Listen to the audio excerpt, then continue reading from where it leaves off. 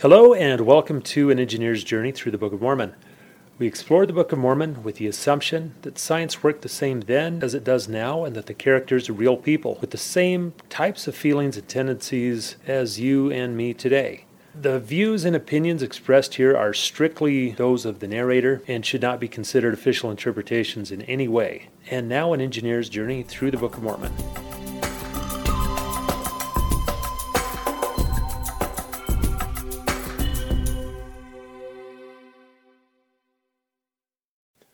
Hello and welcome back. Today we begin Jacob chapter 1. And with this chapter we have our first change of authors. It had been 55 years since Lehi left Jerusalem and Nephi was growing old, so he gave the plates that he was engraving to Jacob, his younger brother. We've already heard from Jacob. Nephi gave us one of Jacob's sermons in 2 Nephi chapters 6 through 10, but this is the first time we have Jacob as an author. Now, as you read Jacob, you'll notice that his writing style is different from Nephi's. Elder Neal A. Maxwell referred to him as the great poet-prophet. Give it a read and see what you think and let us know in the comments. And I apologize about my voice. I've got a bit of a cold. To be honest, my worry is that you'll like the voice better, and then I'm going to have to figure out how to replicate it going forward after I get better. Anyway, we now have our trivia question from last time. Did Nephi have children?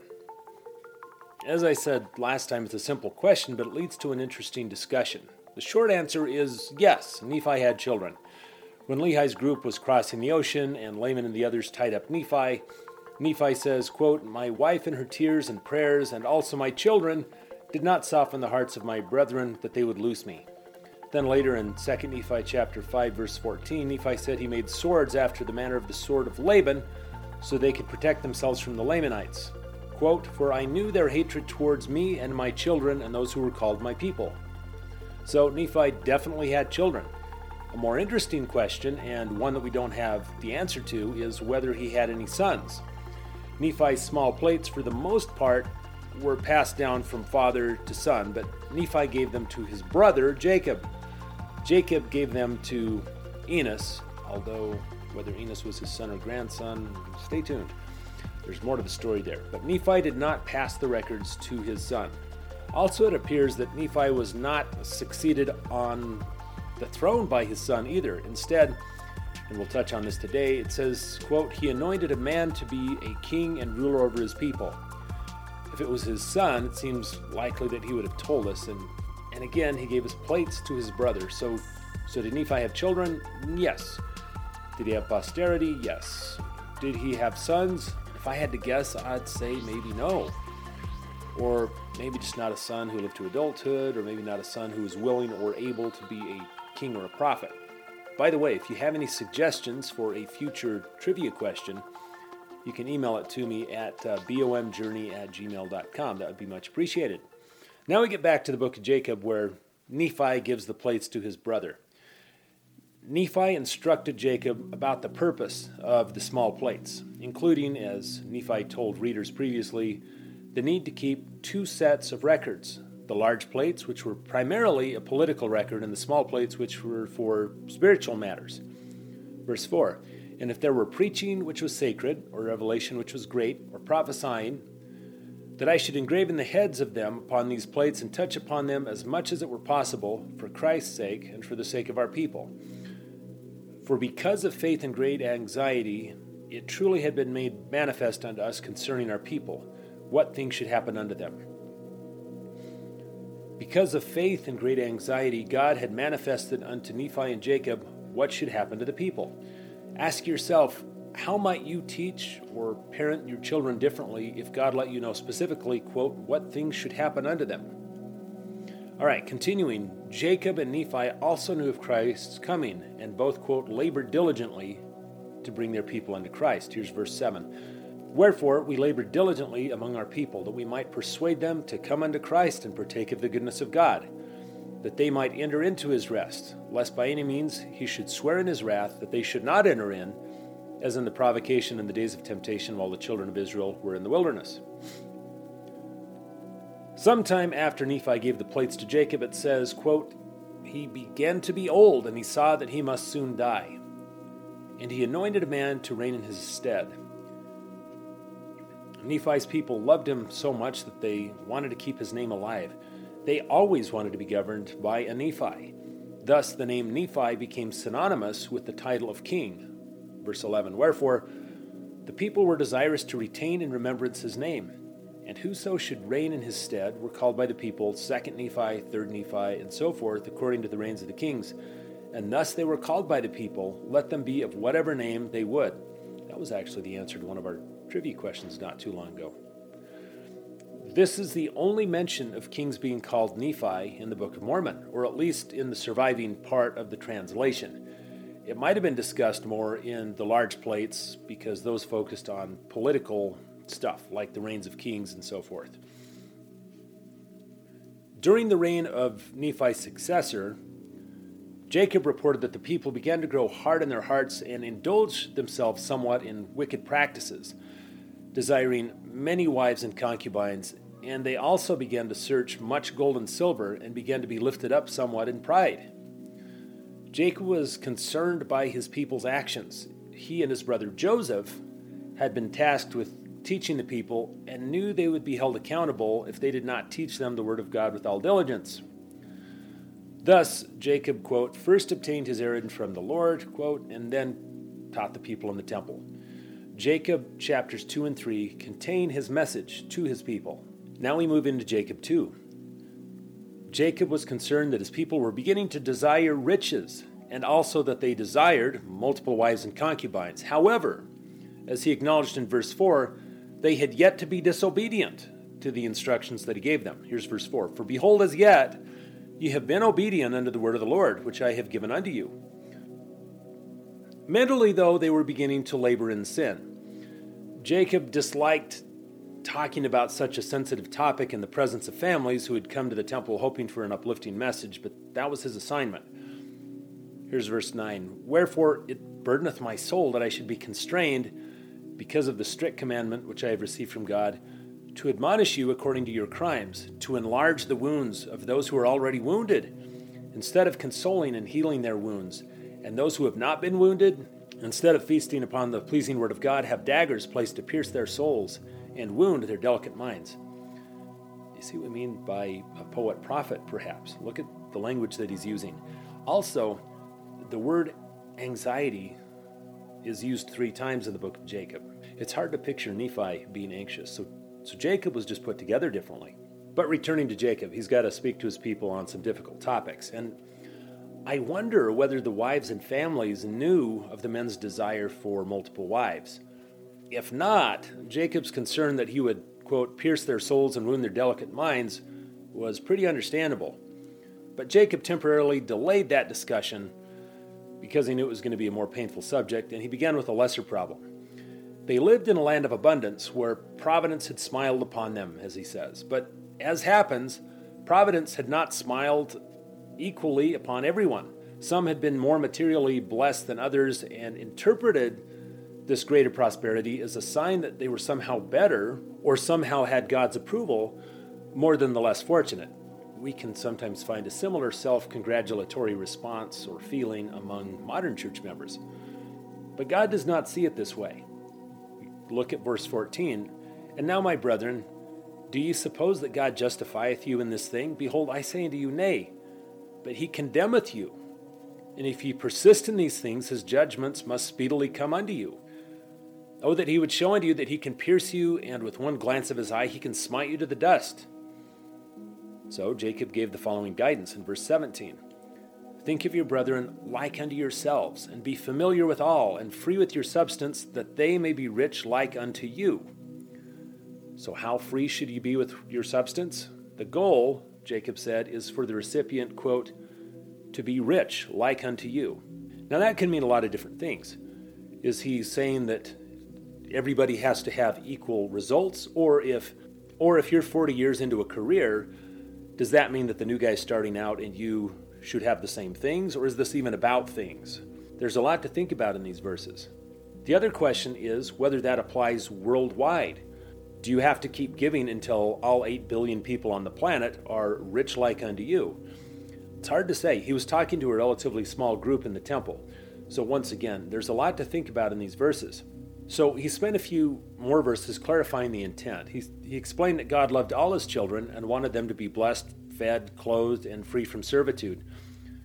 If we have the means to help others and aren't doing so, how can we feel that we're more blessed or more spiritual than they are? So Jacob then changed topics. If greed and pride had been their only problems, he said, he would have rejoiced at how well they were doing. But this was not the case. God had revealed to Jacob that his people had grosser crimes than pride. They desired to commit whoredoms and thought that having multiple wives, as had David and Solomon, might allow them to achieve this end righteously. They hadn't yet started having multiple wives, but they wanted to. And the fact that Jacob addressed the matter in a public sermon implies, to me anyway, that his subjects might have been debating the topic publicly or maybe even in church discussions, but I don't know.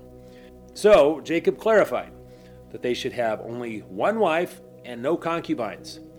God delighted in the chastity of women, and whoredoms were an abomination to him.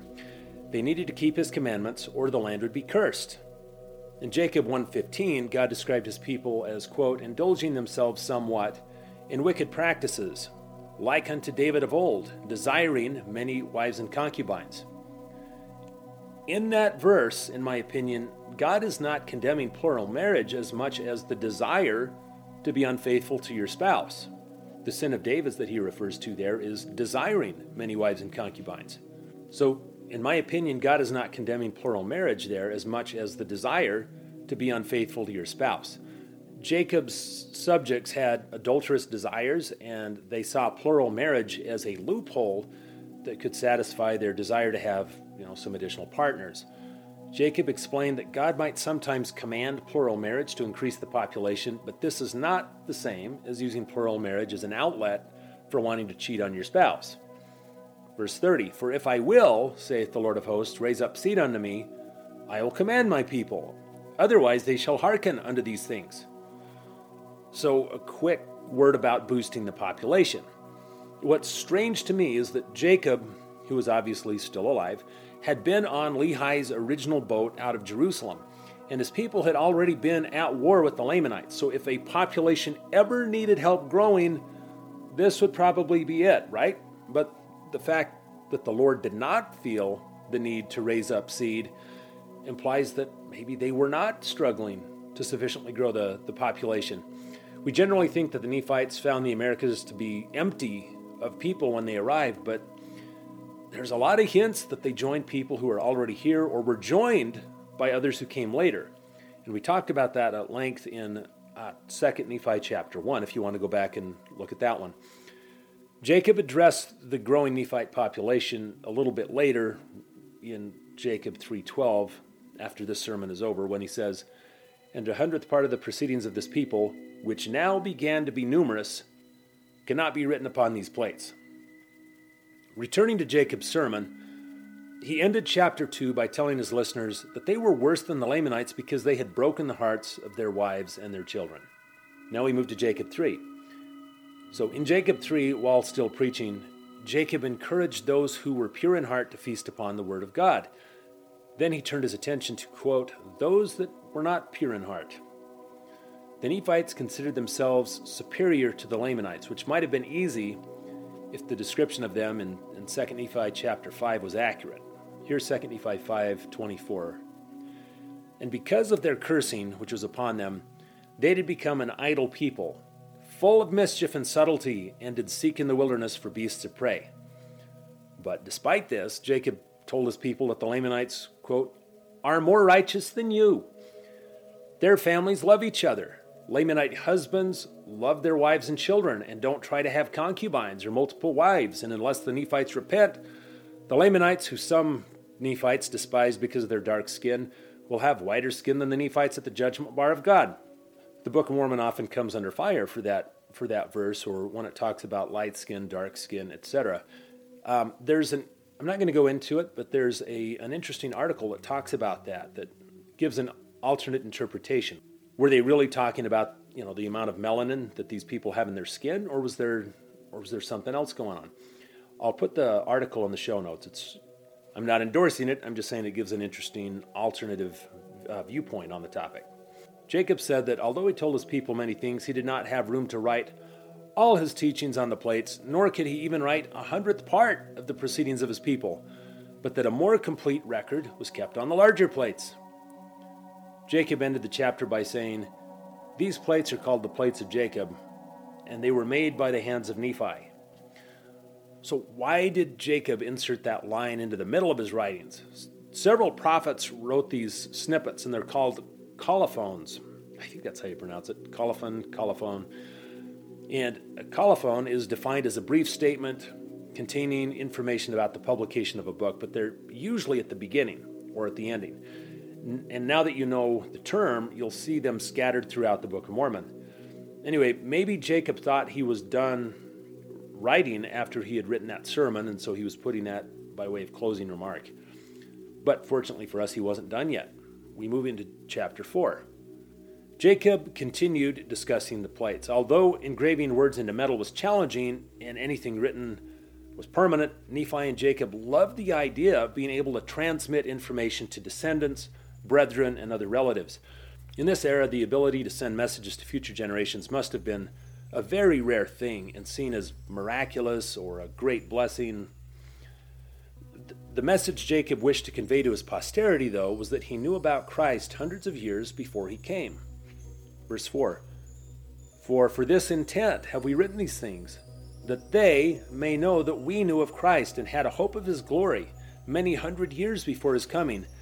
And not only we ourselves had a hope of his glory, but also all the holy prophets which were before us. However, he explains, notwithstanding their knowledge of the Savior, they kept the law of Moses, quote, it pointing their souls to him. Jacob talked about what they were able to accomplish through the Savior and how they were able to achieve it. Here's verse 6. Wherefore we search the prophets, that is, we read the scriptures, and we have many revelations in the spirit of prophecy, and having all these witnesses, we obtain a hope, and our faith becometh unshaken, insomuch that we truly can command the name of Jesus, and the very trees obey us, or the mountains, or the waves of the sea. But then, in verse 7, Jacob says something that I found surprising. After describing having God's power, having enough faith to command the wind and the waves, describing people who are clearly playing their spiritual A game, he says this, verse 7, Nevertheless, the Lord showeth us our weakness, that we may know that it is by his grace and his condescensions unto the children of men that we have power to do these things. He says that God shows them their weakness, and he doesn't mean lack of physical ability. Christ taught a similar principle to Moroni in Ether chapter 12, verse 27, when he said, And if men come unto me, I will show unto them their weakness. And he did it to make them humble.